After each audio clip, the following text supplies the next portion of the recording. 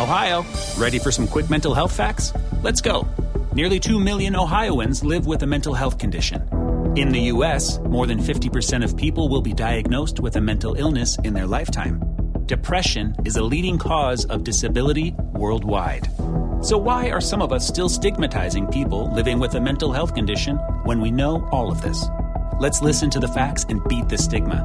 Ohio, challenge what you know about mental health at beatthestigma.org. Hey there, this is Straight Talk, no sugar added. I am your host, Nina Perez, and we are here to discuss life topics to challenge and transform your thinking. Let's do this.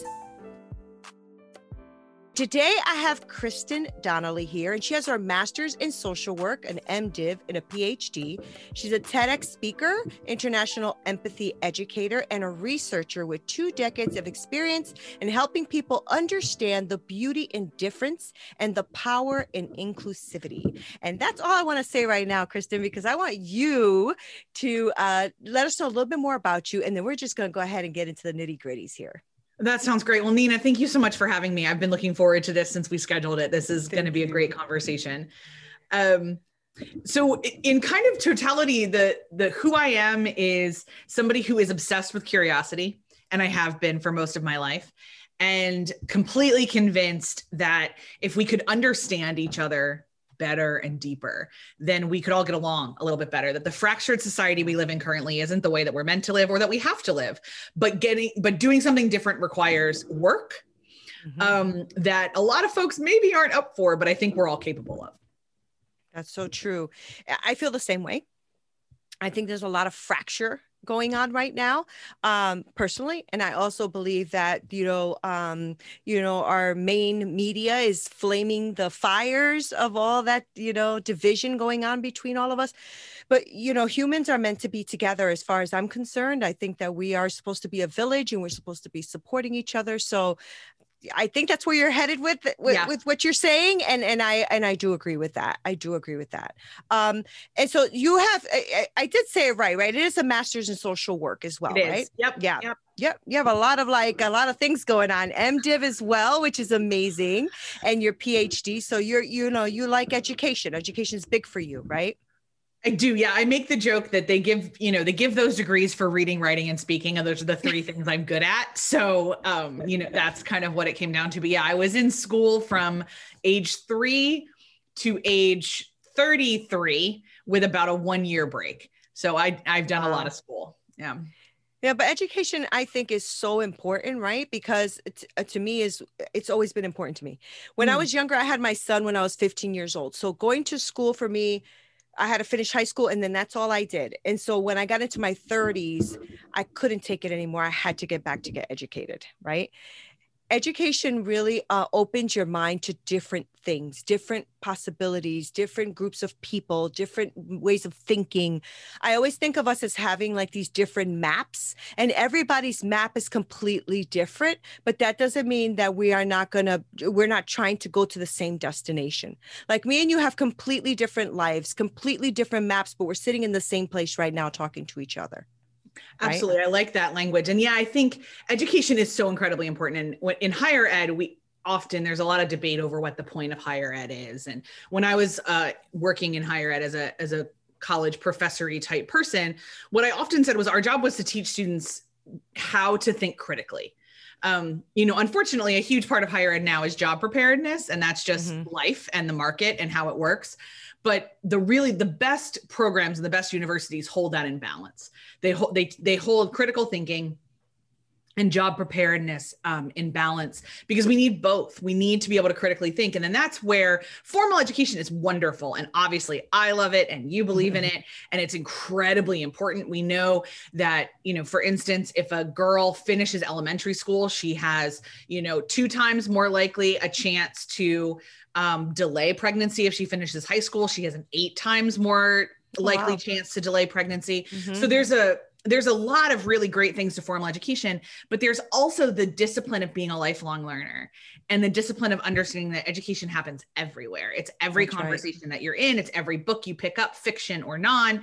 It's every movie you watch, that there are ways that you can engage educationally with everything around you as part of a posture of how you work through the world. Right. And so I've been listening to, I listened to a couple of your talks. I think we had a TED talk and stuff. It was very well done. Oh, thank And you. You talked about radical inclusive hospitality. And I wanted to, if you don't mind unpacking that a little bit, I do want to know what you bring to that. Like, what is that to you? Radical inclusive hospitality. What is it to me is everything, which is just a really cheap answer for that. So let me unpack that more. Thanks for asking. So this kind of all goes back to my idea of diversity. Right. My whole life. So I'm almost 38 years old. I've been, so I'm a firm elder millennial. I'm like firmly in that. And a lot of my adolescence and early college years were spent in diversity initiatives. I went to a public school that was very concerned with diversity. I went to a university that was very concerned with diversity. I was part of a lot of church leadership stuff when I was growing up. And we always talked about diversity. Can I stop you there for like 2 seconds? Can you unpack what diversity is? Yes, I'm about to do that. Okay, good. So it would niggle in the back of my mind that we weren't like something was wrong with this, because every time I would be at a room and people would be talking about diversity, it was really clear they were only talking about Black people and white people. Yeah. And they were treating it entirely as a tick box exercise. And it wasn't in any way, shape, or form about recognizing the existing diversity in the room. Like I got in a fight actually in college because most of our college was very apparently homogeneous, white, evangelical or mainline Protestant. And like they treated the, 10 or so students of color on campus as like the bastion of diversity. And I was like, well, I'm one of the only students on campus whose family owns a family business. Like that brings a lot of diversity to the table. Mm-hmm. I'm also one of the only students who grew up above the Mason-Dixon line. Like that brings a diversity to the table. And I kept getting shut down. Like that diversity wasn't as valid. So as I went through my social science education and kind of looked at it, what I realized is that the reason we cannot achieve diversity the way that we want to is that diversity exists. It's a reality. What we need to achieve instead is inclusivity. So every human being carries diversity within them. This really goes back to the theory of intersectionality that Dr. Kimberly Crenshaw coined. This idea that none of us are one thing. We are all many, many things all That's at right. once. And so we form common points of intersection with each other, but we also form othering. And so there's this whole mess, but we keep pretending that we can achieve diversity. Like, well, I have a diversity initiative. We need to create diversity. No, pal, you got to recognize the diversity you have and then cultivate it to where it can be inclusivity so that everybody can bring their full selves to the table all the time, so that I don't walk into a room and I am just categorized as overeducated white lady and you put me in that corner and that's it. That's all I am to this room, without realizing that I bring a richness of diversity to the conversation. Right. So radical inclusive hospitality is opening up your life and your worldview and your mind and your heart and your everything and saying the best way to be human is with other people. I don't know how to human perfectly. Nobody does. We are all making this up as we go along. Right. So let's find other people who have different elements of diversity. Let's get to know them. Let's listen to them. Let's ask questions. Let's dig into what makes us both different and the same. And let's do life together. And that is radical inclusive hospitality. Right. That's really good. So let me just say what I think you're saying, right? Is that you are actually bringing the actual whole person into the picture and not just what the color will represent or your idea of what that color would represent. If you're saying diversity is about color, right? Correct. And we've got to move beyond it even being about color, but like, so diversity is about, there's ability and there's reproductive choices and there's socioeconomic status and there's all of those things. Like there's so many times I'm in a room full of women and I'm the only one who doesn't have kids. Right. And yet we'll pretend that room isn't diverse because it's a room full of white women. Right. Right. No, there's a lot of diversity in this room. Right. There's diversity of opinion. There's diversity of life experience. I so agree. But like, is that room a safe place for me to be a not mom? Right. Oh, that's good. How many times have I been in women's networking things where the assumption is that everyone in the room is a mom? Right. And that others me really strongly. Right. Well, that's really good. It's that constant exploration of, okay, what are we not allowing at the table? In what ways have I possibly ostracized this intersection? Does this joke that I tell all the time actually tell someone I don't value them? Right. Where are my blind spots? Where do I need to human better? It's a posture. It's a constant, like I tell people all the time, practicing radical inclusive hospitality is really, really simple. It's hard and it's a discipline, and it's something you have to learn and unlearn and relearn and do, but it's really simple. You just have to listen to people. Right. Now, did you coin that term? I never heard that before. Radical hospitality, I definitely didn't. It's a Christian practice for sure. I've never heard anybody else say radical inclusive hospitality, but that doesn't mean no one else ever has. Okay.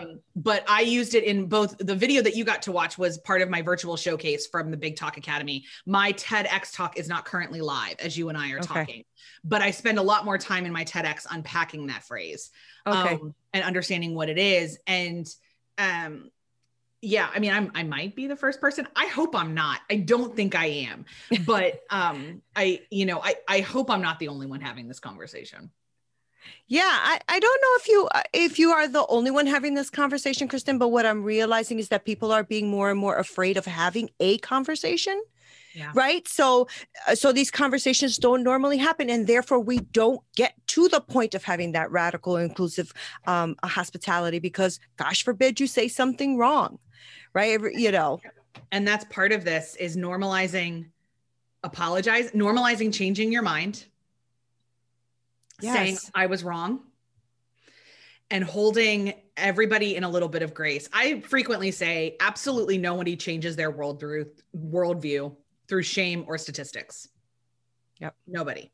Right. You might change a behavior in the moment because you're ashamed or a statistic told you to, but you don't change your worldview or your human practice.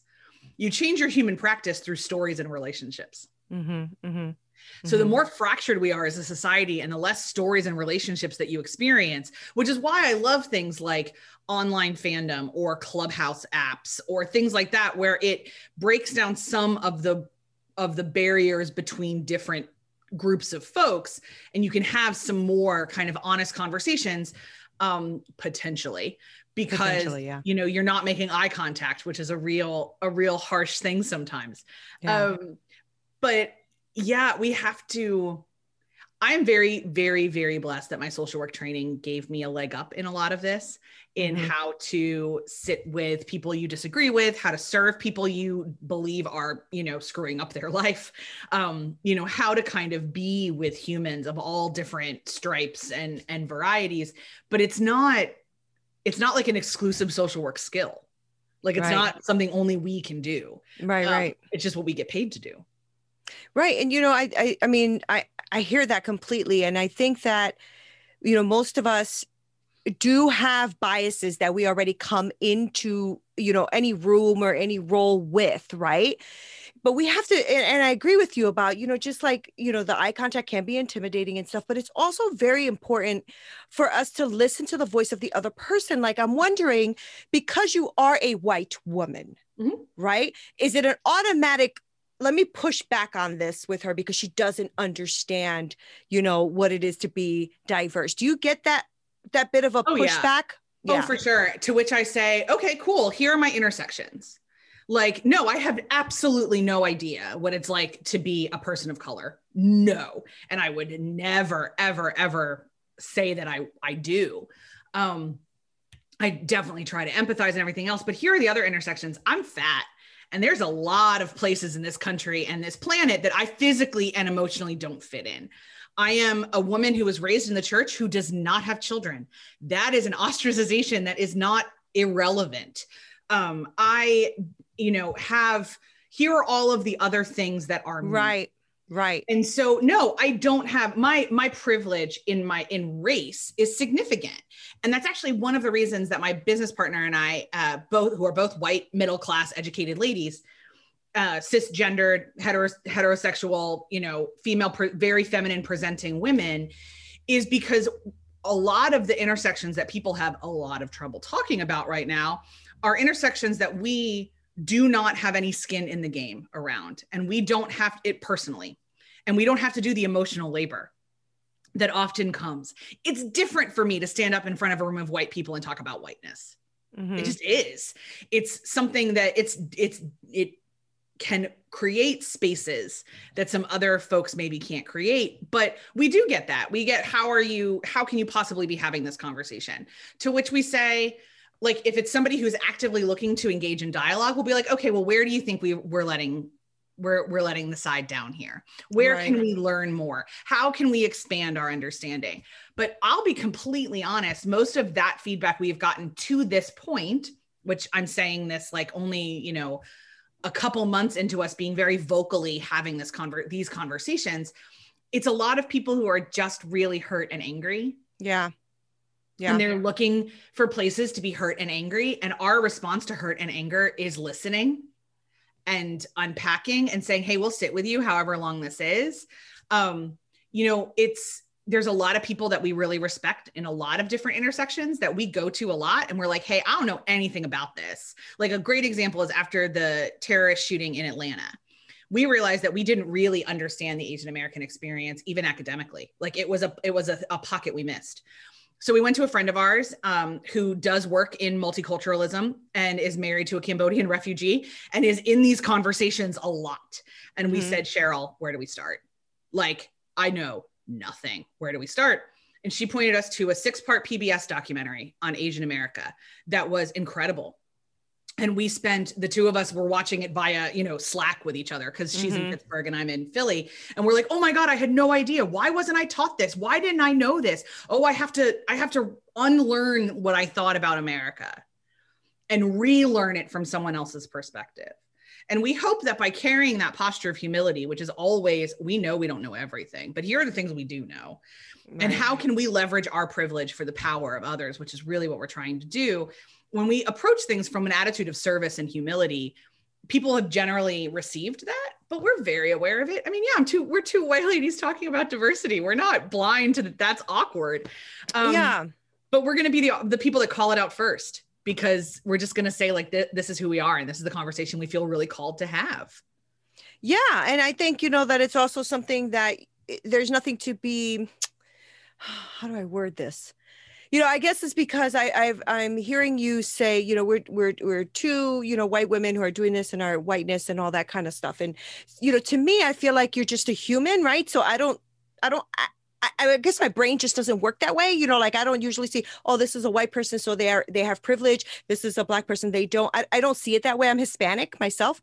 I just never saw it that way. I always saw myself as, okay, this is what you have in front of you. What are you going to do about it? And how do you leverage yourself up? Right. Very real. Mm-hmm. Yeah. Yeah. So that's just how I see it. Right. So I have friends from every culture, right? So white, Black, Asian, I got all kinds of friends and I love it, freaking love it. And I'm learning a lot. And, you know, I've had a couple of my white girlfriends, just because we're talking about whiteness right now, whatever, you know, who have said, you know, oh yeah, because of my whiteness, I have to stop them because I can't like, I just doesn't, my brain just doesn't work that way. Right. Mm-hmm. I feel like you are doing the work because you want to, right. And you're bringing up these conversations because they're important.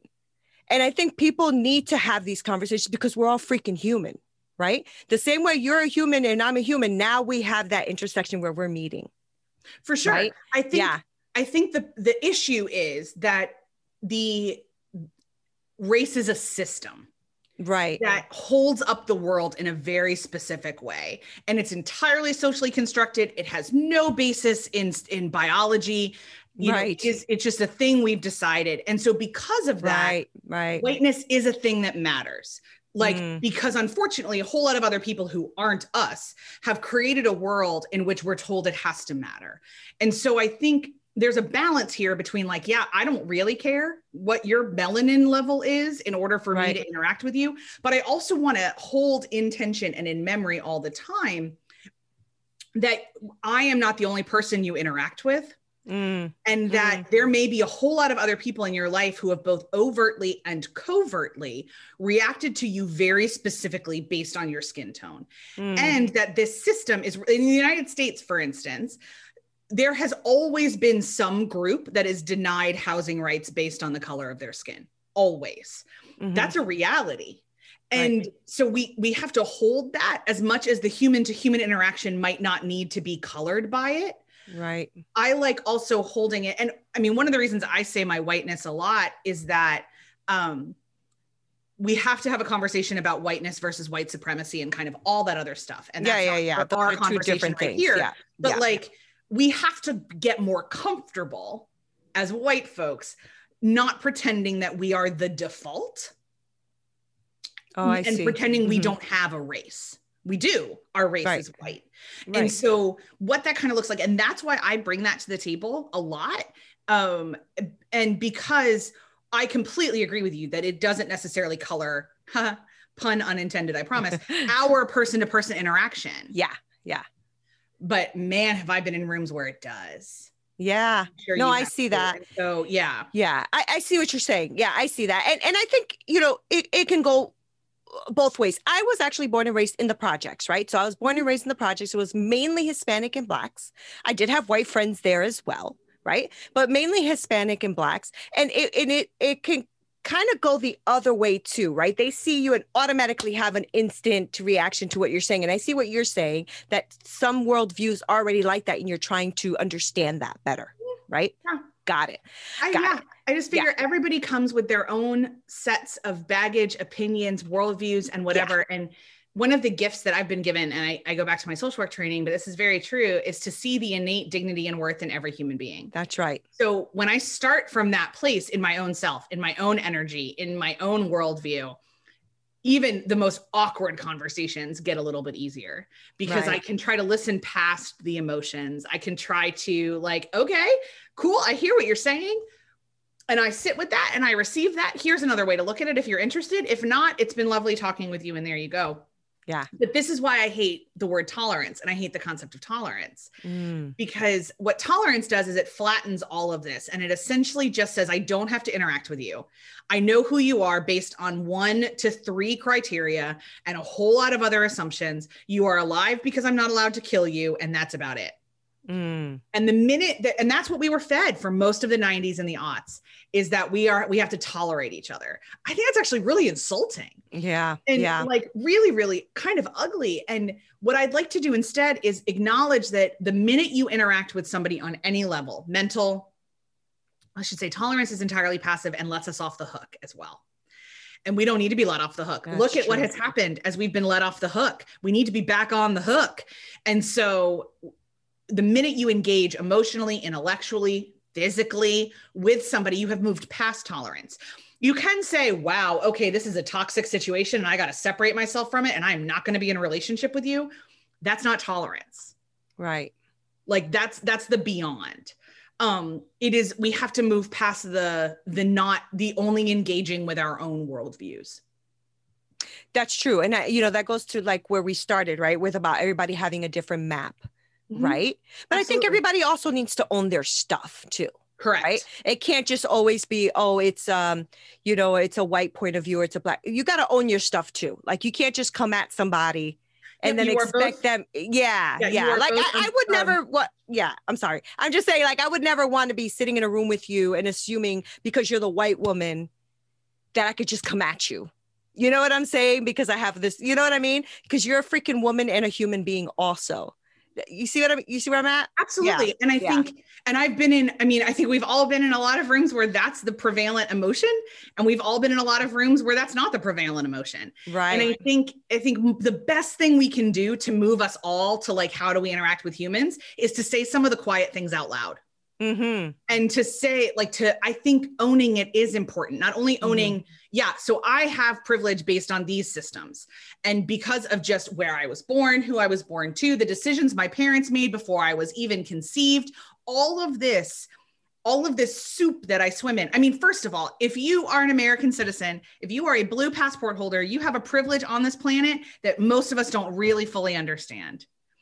Even backbreaking poverty in the United States is not backbreaking poverty in a lot of other places in the 100% world. 100% agreed. And so there are resources here that don't exist in other places, as broken and as terrible as our systems are. We have to kind of acknowledge the global scale of things sometimes. Right. And just say, you know what? Here are the places, because the way I say it frequently is that all of us have privilege. I say that too. And so, yeah, so you have to acknowledge your privileges before you can acknowledge your oppressions. If you start entirely from a place of your oppressions, it's going to be real difficult to do community with people. It's going to be really different to human with other people. Yeah. But if you it's going to be difficult for you to even strive because you're oppressed. It's going to be, you're coming at it from a really negative place. And when we talk about energy and, you know, the laws of the universe, it's just a really exhausting way to live. We know from research, it's very valid. And a lot of people get to make that decision for themselves. But it is, you know, when you're coming from a place of anger perpetually, it's very draining. And I did that for a little while. And my anger was entirely, you know, very much based in against the patriarchy. I was angry. And the more I learned and the more I did, I worked a lot with rape survivors and rape as a weapon of war, you know, women that had been raped as a weapon of war and what that kind of looked like. I was just so angry all the time. Mm-hmm. And it wasn't serving anybody. It was, I think, important. I had to burn the anger off. I had to sit with that rage for a little while and really feel it, because some of the things that I saw and did and experienced and heard were the worst parts of human. They were the worst things we can do to each other. That's just part of pieces of jobs that I've had. But I couldn't park there. Yeah, good for you. Because all it would do is damage me. Yeah. And not do anything productive to move the planet forward. That's right. That's right. So what is your goal? What is the goal? Change the world. That's good. And how are we doing this? One conversation at a time? One conversation at a time. So we consider ourselves empathy educators. My deep, deep hope is, like, in terms of the current parlance, like, I think Dr. Brene Brown has done a lot to help us understand vulnerability. Yeah. We'd like to do a lot to help everybody understand that empathy is not like an emotional response. It's a mental and intellectual posture that you move through the world with. So that's it. That's the goal, is how do we, and then everyone else that we love and interact with and serve, understand and enact and live from a posture of empathy. And how are you and your partner doing this right now? Great question. A bunch of different ways, because we are both people who love to produce content. So we've got a podcast called The Culture Cast that comes out 3 times a week that talks about culture, both popped and lived culture, in a way to help do empathy. We've got a YouTube channel with a bunch of different series on them. One of them is called The Colonizers World Tour, where we're spending a different week in a different country and talking about the history and legacy of colonization in it. I do an interview series called Welcome to My World, where I've got folks from all different walks of life telling me about their lives. It's something that I'd love to have you on, Nina, if you'd love it. Sure. So we do that. We also teach workshops and do corporate retreats and show up on Zoom channels. We run a research institute at Charleston Southern University. We work with students at Charleston Southern. Every way that we can figure out how to leverage our training and our emotional calling as educators is something that we do. Good. I'm really happy that you're doing this kind of work. I'm really happy that you're doing these kind of conversations. This is so important. And, although, people might not agree, disagree, whatever it is, the conversation is happening. And I feel like if we can at least get there, then we can overcome all the other stuff, right?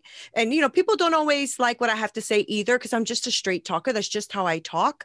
And I'm always like, listen, I just don't agree with you. I just don't. But that doesn't mean that what you're saying is invalid. I don't have to agree with everything you say or feel at this moment, and the best thing about us is that we are, people who have a brain that keeps growing and expanding. And so what I believe today might not be what I believe tomorrow when I get more educated.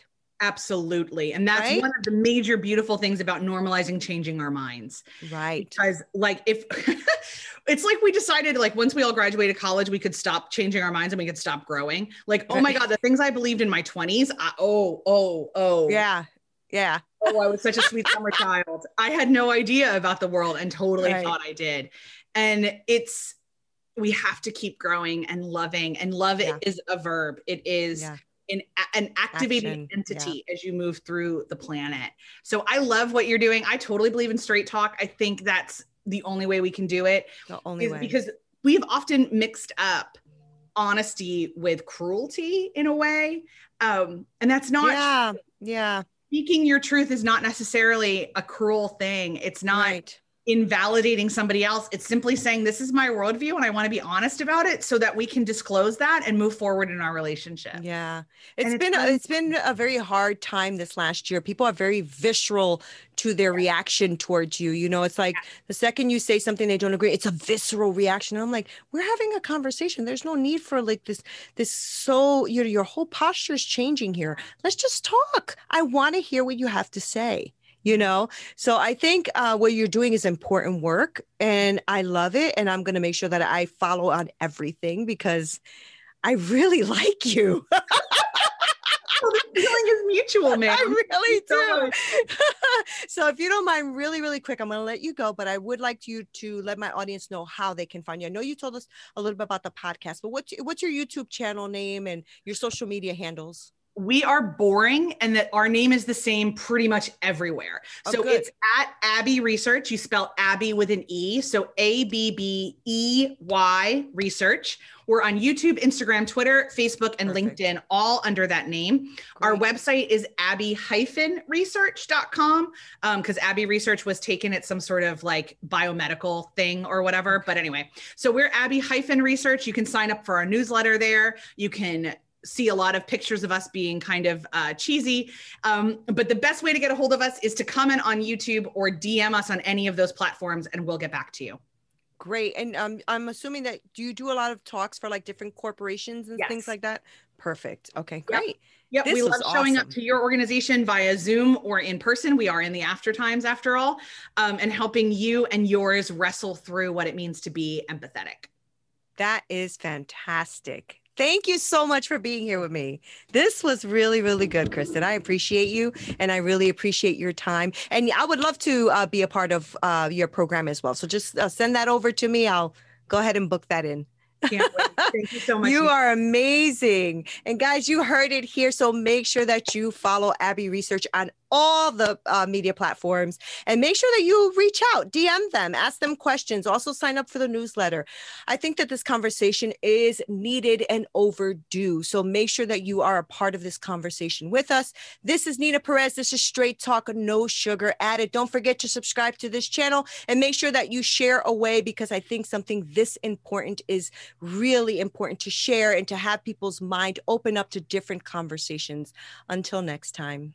Make sure that you visit our website at Straight Talk No Sugar Added, where you can subscribe to our show on iTunes and Stitcher or anywhere you listen to your podcast or on YouTube, so you'll never miss a show. And while you're at it, if you found value in this show, we'd appreciate a rating on iTunes, or if you simply tell a friend about our show, that would be awesome too. If you like this show, you might want to check out our book as well. It's Hit Me With Your Best Shot, How I Overcame a Hard-Hitting Life. I am Nina Perez, and I am here for you. If you are looking for private coaching, make sure that you email me at hello@straighttalknosugaradded.com. Until next time.